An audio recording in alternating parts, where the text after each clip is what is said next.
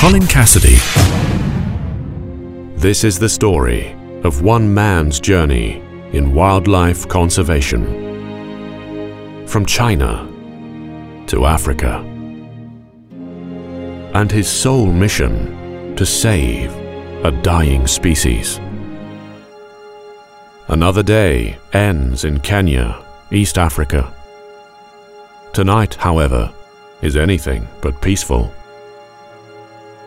For the Maasai villagers, their livestock could be attacked by the kings of the African bush, the lions.